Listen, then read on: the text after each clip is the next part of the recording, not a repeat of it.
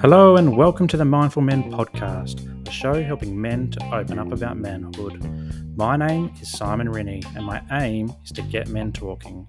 From mental health to fatherhood and everything in between, Mindful Men creates a safe space for conversation. Now, before we get into this episode, I want to say a huge thank you for joining me. It means a world for you to join me and talk about men's issues. And if you love what you hear, please subscribe and share the episode with your mates.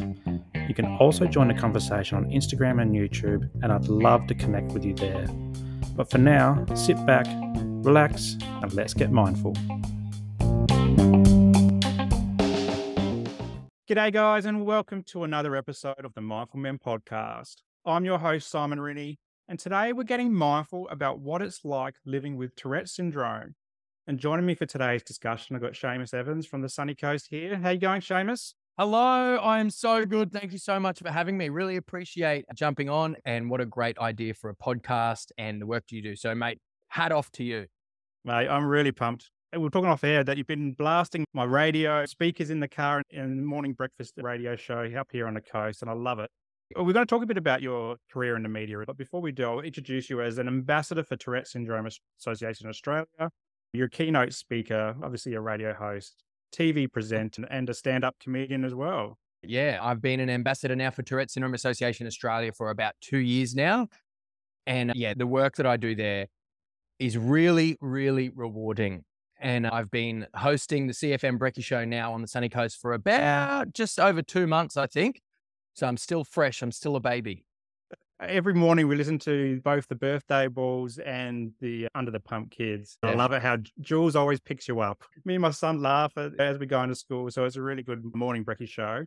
But first I'd like to start off with finding out a bit more about you as a person. And did you grow up on the sunny coast, or are you from somewhere else? Tell us a bit about those early days, and then also what led you towards the career in the media.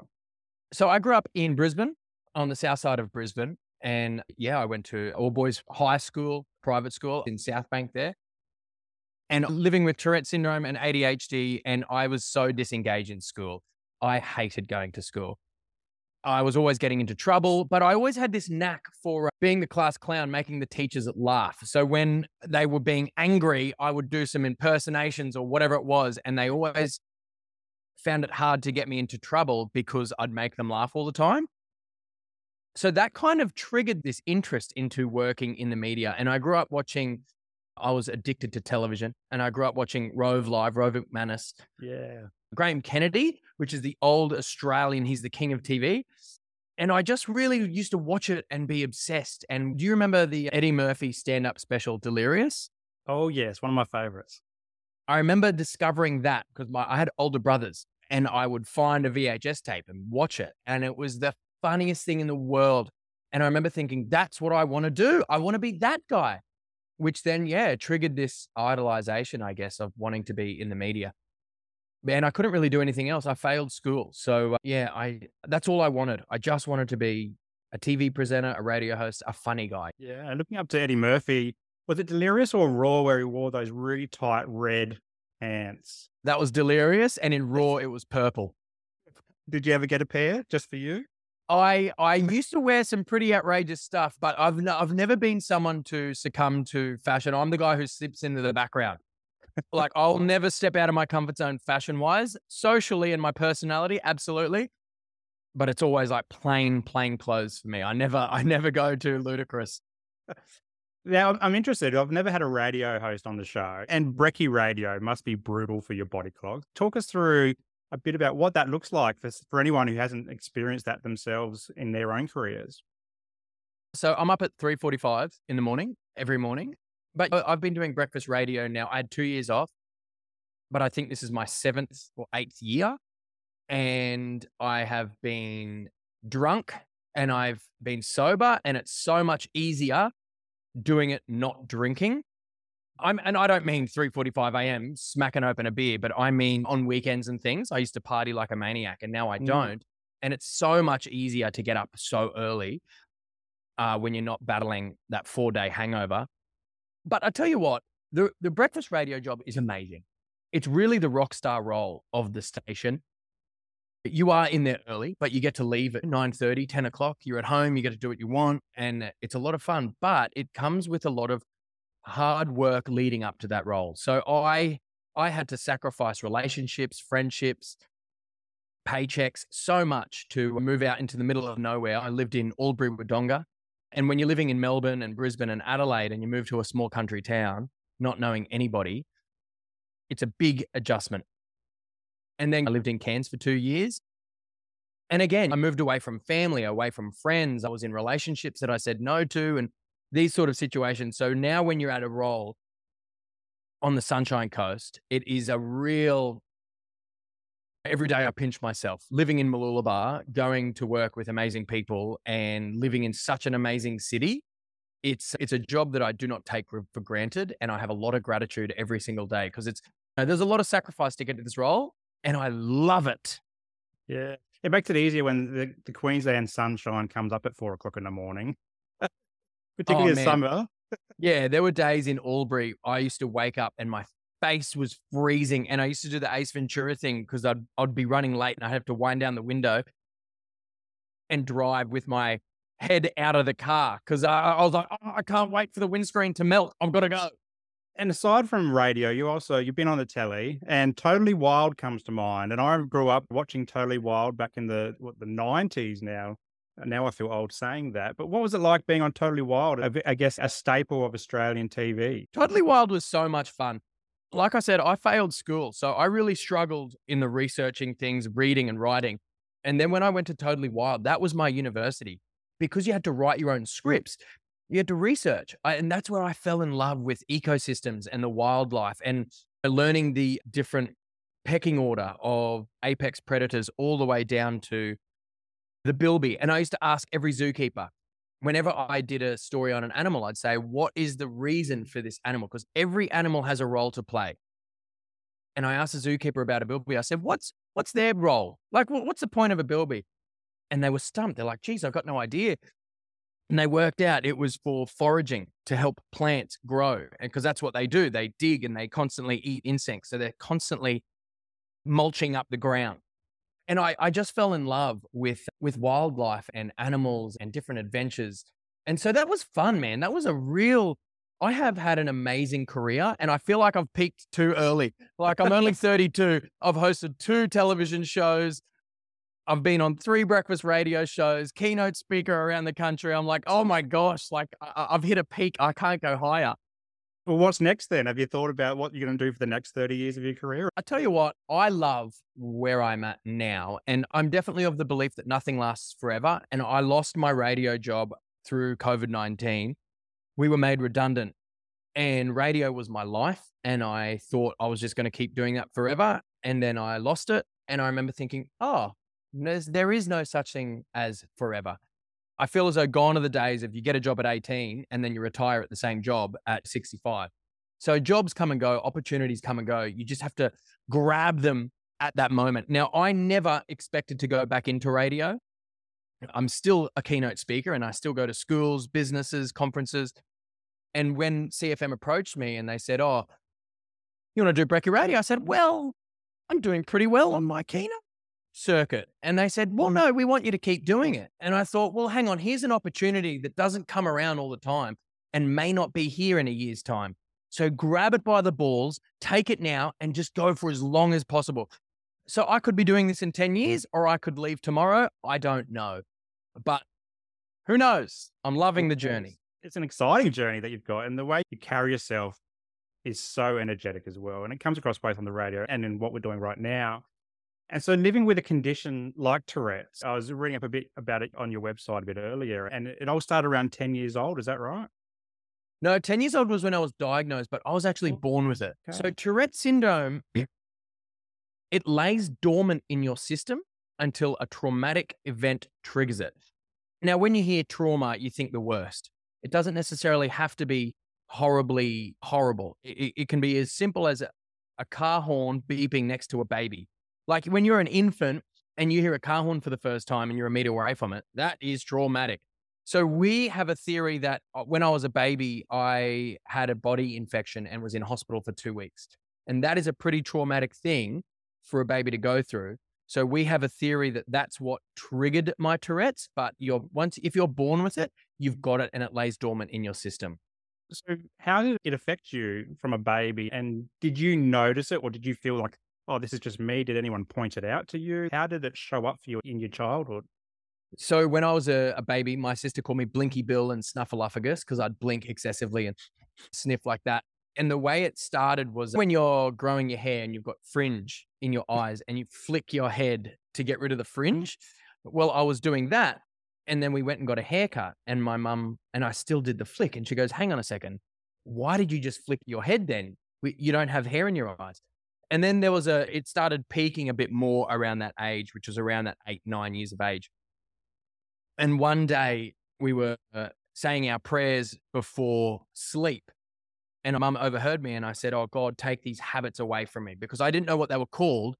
And I called them habits, and I hated them. And so that broke my mum's heart. And so then she went down going to a GP, getting a referral to a psychiatrist and a neurologist, and actually getting a proper diagnosis to be diagnosed with Tourette syndrome. But yeah, there was a big lead in of an influx of tics, like fits, like I couldn't control grunting like that, flicking my head, and these uncontrollable movements that I couldn't escape, causing a large frustration and temper tantrums and fits that led towards that journey of, geez, something needs to be done. Yeah. And what was it like at school, though, before the diagnosis? Were they supportive? Were you teased? How did that show up for you at school? I was definitely teased, and I don't think a diagnosis really did anything to that. Kids are kids, and they teased me before and after. And when you've got Tourette's, you've got a thing called rage. So there's a Tourette's rage, a relation between someone having outbursts of rage and their Tourette's. And I would fight. In primary school, I would solve my problems with fists. Took me a long time to learn that. In fact, my first day of high school, I walked in and went, oh, I can't solve problems with my fists because I'm going to get beaten up. That guy's massive. So that's when I had to learn how to use my wit. But yeah, I was copied, and I always say in my keynote, when you've got something so visual, you're a sitting duck for the comments. As little as, stop doing it, Seamus, or Seamus, that's annoying. Or Seamus is sitting next to me. Those little things are a massive, massive buildup over a long period of time. And yeah, growing up, I didn't have many friends as much as I do now anyway. Yeah, it had me reflecting as you were telling that story about me developing obsessive compulsive disorder. So I was around 8 years old, and it was an event that triggered that as well. It's something as simple as a student at school told me that, Simon, if you stop using your voice for more than a minute, you're going to lose your voice forever. And I took that as a gospel. And so I started performing similar, what I called habits as well, like humming to myself initially for 2 years. Every minute I would hum just the smallest note, just to check that my voice was there. But the difference, I guess, between my obsessive compulsive disorder and what you're saying with your Tourette's is yours is so visual, whereas mine was all internalized. So I would spend 24/7 going through my brain trying to check my voice was there, and then it grew up into different things around safety and security and so forth. But it is so diverse in how we experience conditions like this as well. Now, you mentioned around tics and how that shows up. Are there different types of Tourette's as well? Yeah, hugely. So there are many different types of symptoms of Tourette. So the typical straightforward, in order to be diagnosed, you need a combination of vocal and physical tics to be presented for 1 year. But in that, there's coprolalia, which is the swearing and profanity tic, which a lot of people know Tourette's for. Which, funnily enough, the Latin translation of coprolalia means copro meaning shit, lalia meaning talk. So it's literally like shit talk, and that's what it's called. And then there's copropraxia, which is the visual, like flipping the bird and things like that. And then there's palalalia, which is repeating your own sentences, echolalia, which is repeating someone else's, and there's impulsions. Now, impulsions is the one that people get confused with bad behavior all the time, because impulsions could be punching the person next to you. It could be throwing a pen across the room. It's inconsistent, whereas tics are consistent. So it's the same repetitive movement, but an impulsion is random. And a lot of people think you're just being a little shit. They're not. It's actually, that don't push the big red button. We all get don't push a big red button, but the best way to explain Tourette's is like everybody's brain self-regulates by firing off signals to the body. but everybody's brain has a gate to stop the unwanted signals. And that's don't push a big red button. We all know, no. Even though you want to, you shouldn't. And there's that filter. People with Tourette's just have a weak or no gate. So those things fire through. So with the impulsions and it's don't push a big red button, whoops, too late, already pushed it. So once you got diagnosed, did that impact you psychologically? Did you experience depression or sadness, anger about it? How did you respond to that diagnosis? All the diagnosis did, which was a good thing, is I stopped calling them habits and I called them tics. And I had an answer. So when people would say, why do you keep doing that? I had an answer. Oh, I've got Tourette syndrome. Outside of that, it didn't really do much other than, just let me know. Okay, now I know what it is. Now, people with Tourette's, I believe, I've got to clarify this. They're prone to depression, right? I think it's around 65%. So my depression didn't come till later. My depression came from when I left television. I quit Totally Wild and I wanted to pursue radio. And I experienced professional rejection. I was on my own. I came out of a relationship and I had no money and I didn't know how to handle my mental health. So I crumbled. I went into a really dark space, couldn't get out of bed. And I had to do everything in my power to improve my mental health. And the way I see mental health is like going to the gym. If you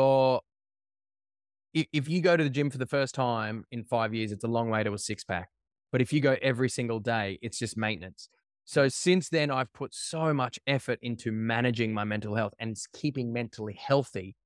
So when I do go through those dark phases or major life crises, I know what I'm in for. I've run that path before. I've climbed that mountain before, and it's not as hard as what it usually would be. But the depression, sorry, to answer your question a long way around. No, the depression didn't come till later. It was more so feeling like I wasn't good enough and I was a loser because I had this thing that made me different and I wasn't a cool kid. But I think everybody experiences that to some degree because everybody's different. Everybody has insecurities and everyone to some degree faces adversity. So that was mine. That was just my version. Yeah. And did you start therapy? Is there a therapy for Tourette's and how to learn how to manage it? How does that work? There is, and it's called CBIT, Cognitive Behavioral Intervention Therapy, CBIT.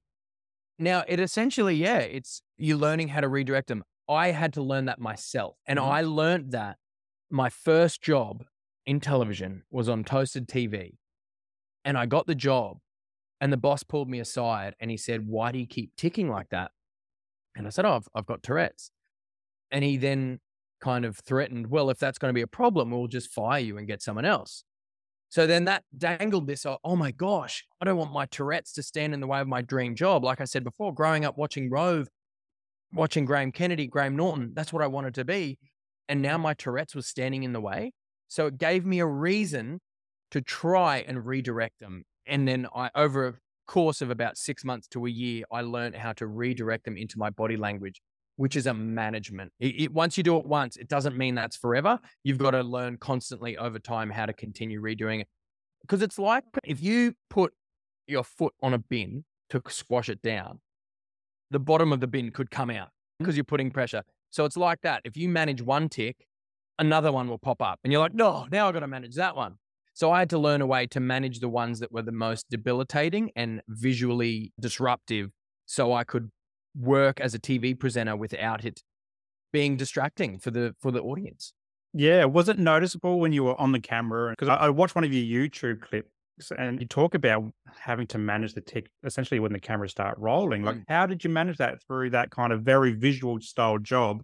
But also, I guess, in the audio version of radio as well. Like, how do you do that? How do you approach that work?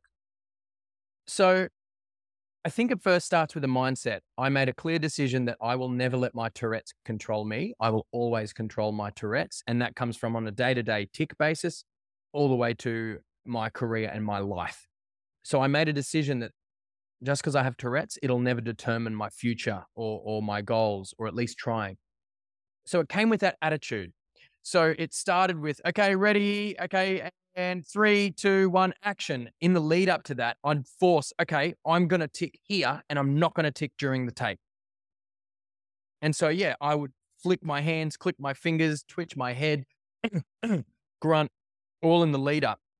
And then during the take, I would work out, oh, where can I put this tick? How can I do something with my body to scratch that itch? Because the best way to describe a tick is like an itch, right? An itchy forearm, subconsciously you're going to scratch it. So I had to work out ways, how can I scratch it without it being so visual? And that was that redirecting side of things that I had to learn myself. Yeah. And with radio, sometimes I'll blatantly tick on air because I'm so public with my Tourette's, I don't care anymore. But a lot of the times I'll just turn the mic off, mic back on. The beauty of radio. I loved how you talked about how you're so open and honest about it. Because when we live with a condition, whether it's a mental illness or a disorder or disability, for example, I do a lot of work in that space, it can be so shaming and it can make us revert inwards and kind of hide away from the world. Have you experienced both? Because in my personal journey, I've certainly experienced both. And it took me 20 years to open up to a doctor for the first time and say, I think something's not quite right here. And then through the diagnosis process, oh, you've got OCD, depression, and anxiety. And then I kind of hid that for 10 years after that as well. And I went through therapy, but the only people that knew was my doctor, my therapist, and my wife. So for you, I guess because it is so outward as well, your tics, have you just run with it from the start, or is it something that you've had to lean into as you've got older? Growing up, every day was different. So some days I would be more confident and blatantly say, yes, I've got Tourette's, and wear it like a badge of honor. And other days I didn't want to, and I wanted to ignore it. I wanted to hide. I wanted to lie.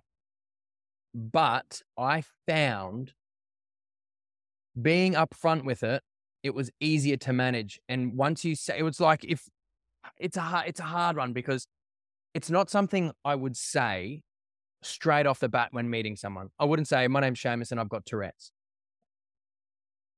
The only time I would say it is when they would notice it or would ask questions. And I would grow in my confidence to not hide it. And I found that it's like if you're boxing and you take their guard away, it's easier. There's no defense. So I found that the more open and honest and upfront I was, the less I had to carry.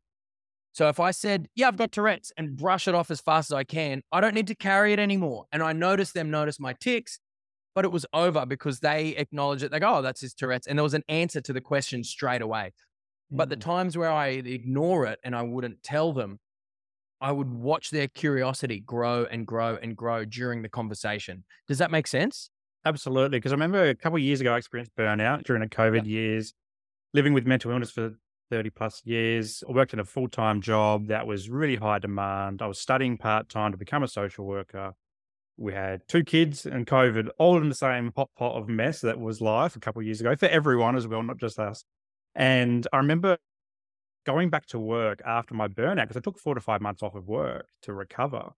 And it was painful. Like I've never experienced anything like it. Even though I've lived with OCD, depression, anxiety, the recovery from burnout was just something next level. And I felt this need to share my story. And so I call it my unmasking. And it was just me just wearing it on my sleeve for the first time ever, saying, this is me. And this is, I guess, where Mindful Men was born, was through my burnout story. And it just felt, it felt great just to get it off my chest and say, this is me, this is all of me. And I probably gave some people at my workplace and also now through social media go, oh, that's why Simon does this, this, and this. That's why he thinks like this. That's why he behaves like this. So it felt really empowering from that perspective, but also relieving as well and therapeutic, because I could just share life as it was and not hide from it anymore. Because I had this massive perfectionist wall up that everything had to be perfect.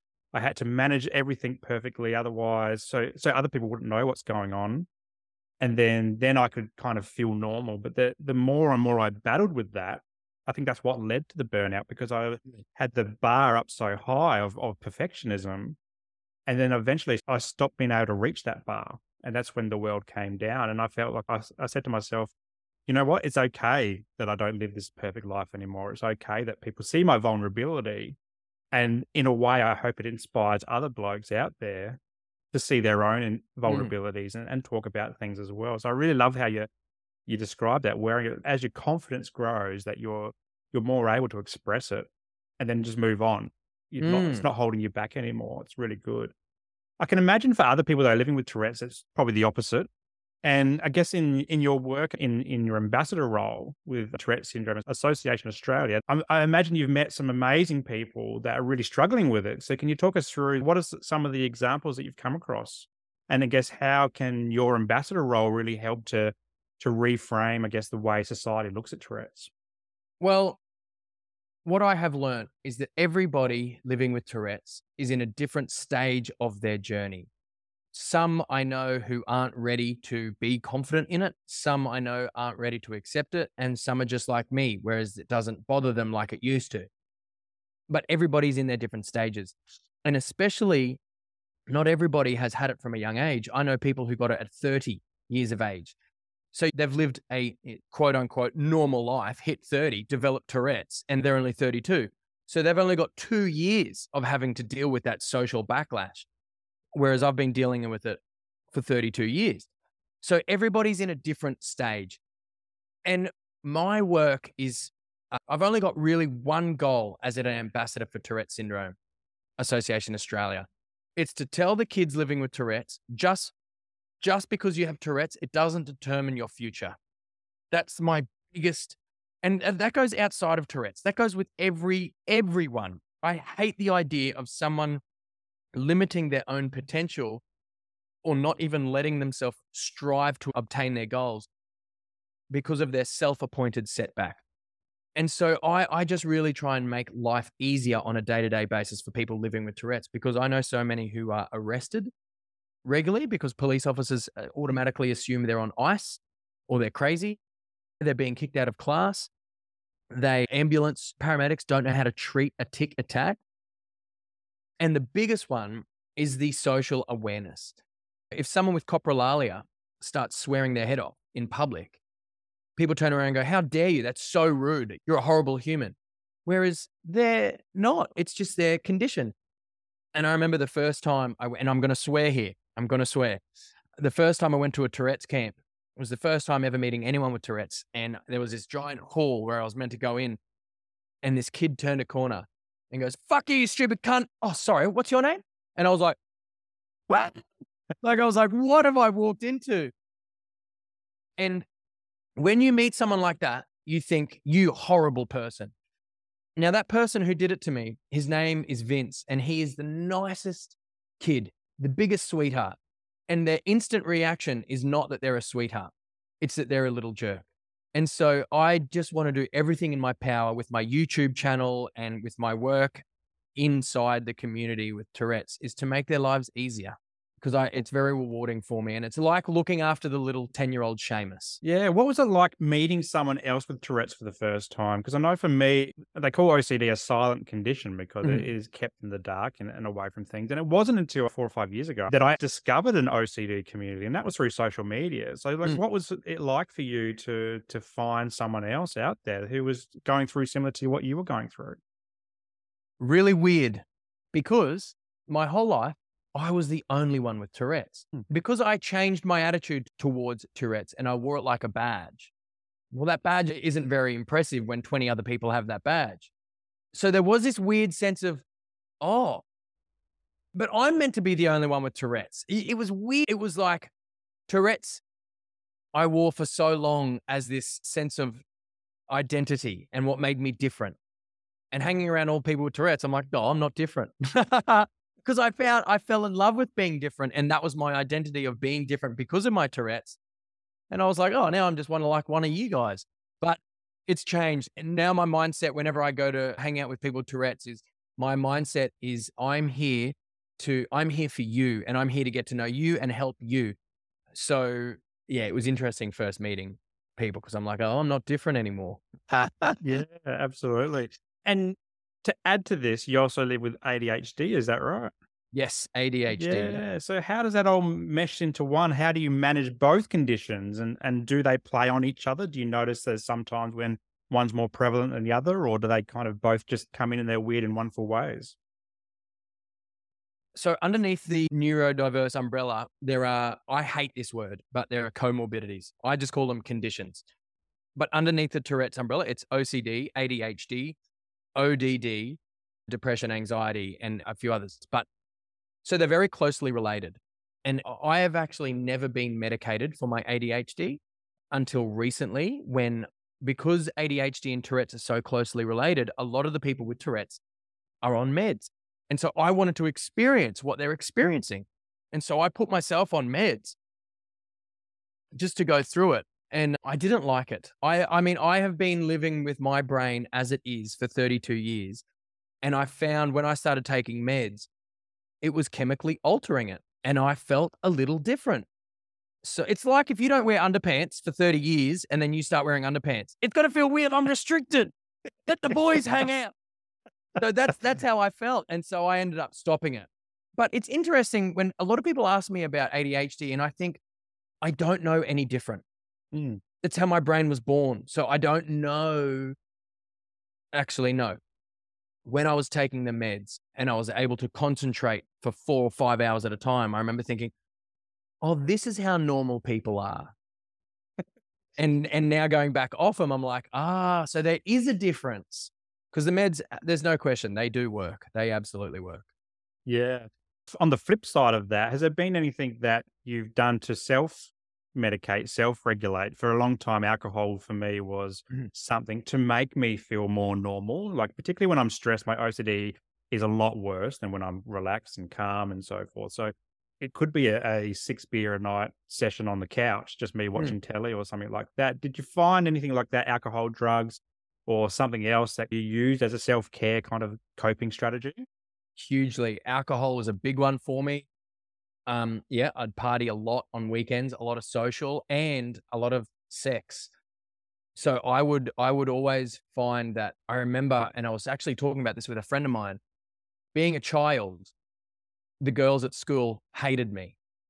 And so when I got older, I felt like I was trying to reward that little kid by trying to essentially sleep with as many girls as I possibly could, which was actually that really triggered my depression a lot as well, because it was this weird vicious cycle of trying to find comfort, trying to reward myself and feel loved by strangers.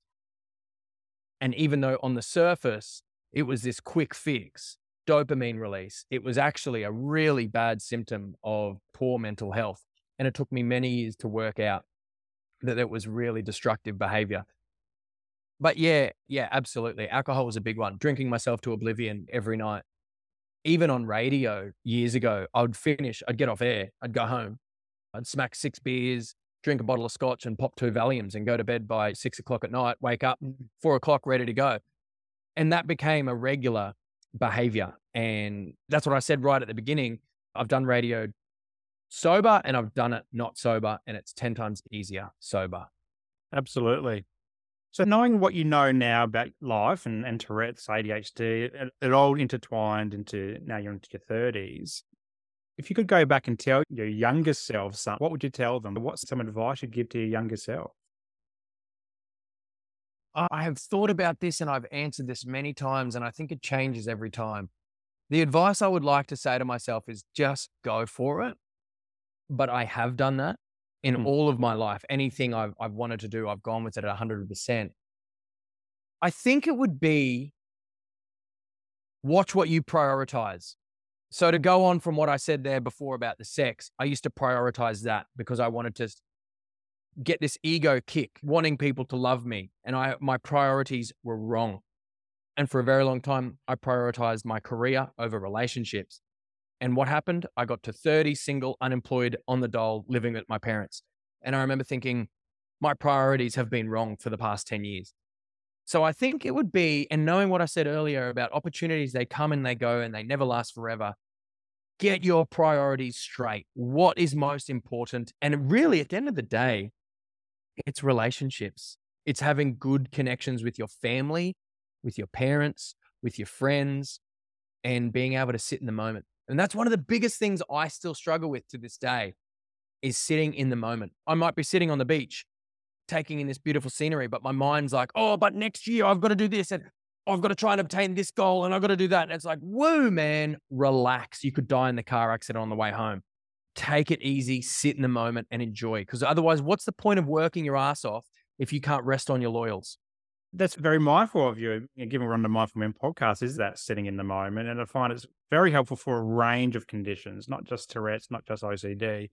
Just, I think we're too hard on ourselves, trying to be better. This, I guess, hustle culture comes into it a little bit, trying to do more, be available 24/7. But sometimes when we sit back and just live in that moment, things also wash away and we can just feel that calmness and so forth. So, fantastic point there. I love that you brought up some mindfulness in the Mindful Men podcast. Thank you so much. Now, thinking about your own story, and I guess if there's somebody out there listening to this, maybe they haven't been diagnosed yet with Tourette, or maybe they've had a recent diagnosis and they're not sure where to turn to help.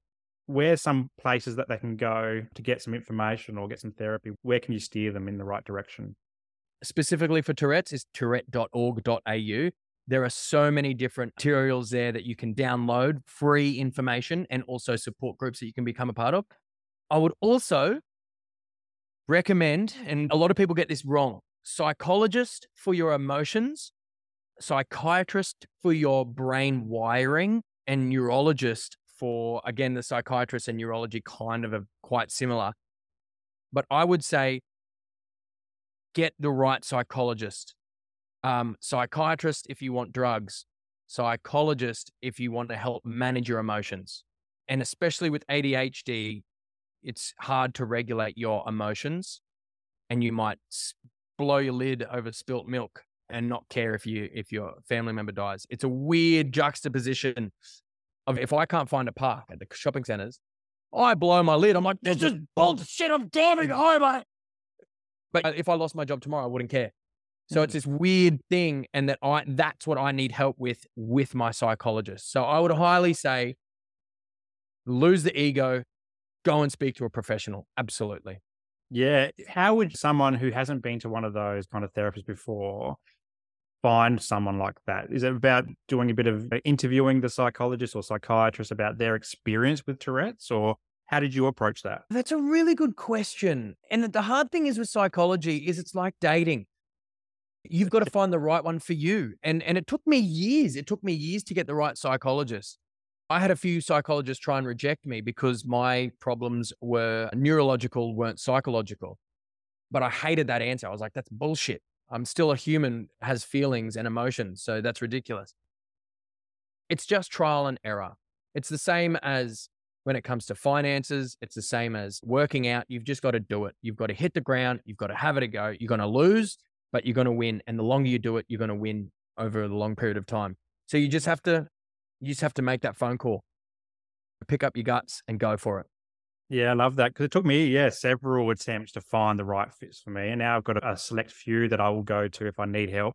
And they're experiencing both mindfulness, because I really love the mindfulness on my journey, but also OCD specific when I need that help with the OCD. I find that a lot of people can deal with the depression, anxiety, but not so much the OCD, which for a long time I didn't try to treat. I tried to treat everything else. But what I found was when I started treating the OCD, the depression and anxiety, they kind of fell into place as well. So that can be useful, finding those people that do specialize in certain conditions. Yeah. So one of the big things that I learned was, following on from what you said, my moods will trigger Tourette's. My moods will trigger Tourette's. So instead of trying to fix the tick, I would fix the mood. So if I'd go, oh, hang on, I'm ticking more. I'm tired. Okay, have a nap. Oh, I'm angry. I'm anxious. And I'd cater to the mood and the feeling, and then the tics would reduce. Yeah, absolutely. I guess I get similar when I'm drinking too much. I always say to myself, why am I drinking? What's the underlying thing? Am I stressed? Am I anxious about something? What am I doing in my personal life to exacerbate this? Because it's something I really do notice when I'm drinking a lot, as opposed to just the odd special occasion. But yeah, when it becomes like a middle of the week type thing, I start to question myself as well. Seamus, I really enjoyed this conversation. You bring a lot of liveliness to a podcast. So I really thank you for coming on, and appreciate that you have probably been up very early today as well with the radio show. So a couple more questions and I'll let you go. I'd love for you to plug where people can find you, give us a bit of an idea about the type of keynote speaking you do. I'd be really keen to share that with the community as well. Yeah, so the keynote that I am most popular for is called Turning a Flaw into a Superpower. And that's where I share my triumphant journey overcoming the challenges associated with Tourette's, ADHD, failing school, to then pursue a career as a television presenter and radio announcer. And I cover overcoming adversities and building resilience and how to find that confidence internally, And my website is SEAMUS, so SeamusEvans.com. And also I'm putting a lot of energy into YouTube because that, to me, that's more international than other social media forms. And that documents my journey living with Tourette's and also me just trying to have some fun. So I interview a lot of people who have Tourette's. In fact, my last video was with a guy at a gym in Maroochydore at Snap Fitness, and he had Tourette's as well. And I've got a rule. I never go up to someone I notice Tourette's and say, oh, you've got Tourette's, because I don't know where they're at in their journey. But he actually came to me and said, oh, I've got it too. And I was the first one he'd ever met. So we did a workout video recently, and that was a bit of fun. So Seamus Evans on YouTube, SeamusEvans.com on the internet. Awesome. We'll have the links in the show notes so people can access them pretty easily. The last question I like to ask all my guests is to plug something that makes you feel good. So it doesn't have to be anything to do with what we've been talking about, but something that maybe you're watching or listening or reading or something that you're enjoying at the moment to share with the community as well. I love the podcast Smartless, and I'm watching Succession, and I absolutely love it. You know what else? I'm listening to an audiobook. Funnily enough, I work in radio, but I don't like listening to music. And I will say, this is so random, but I'm obsessed with Mafia. And I actually am listening to I'll Make You an Offer You Can't Refuse by Michael Franchese. And he's a Mafia guy who left the Mafia. So that's really interesting. And I love it. And I'm obsessed with the Mafia. There you go. Cool. We'll put that in the show notes as well so people can check that out for themselves. But Seamus, thanks so much for coming on, getting vulnerable and mindful with me on the Mindful Men podcast. I really have appreciated your time and keen to keep watching you on YouTube as well. I'm really happy that you've come on and shared your journey with me too. Thank you so much for having me. I really, really appreciate it. And I mean what I said at the very beginning. I think this is a great conversation you're having because so many men are too scared to have it. So thank you so much for being a conversation starter.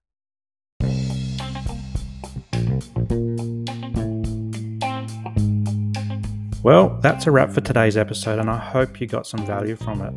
If anything triggered your mental health today, please reach out to your support networks.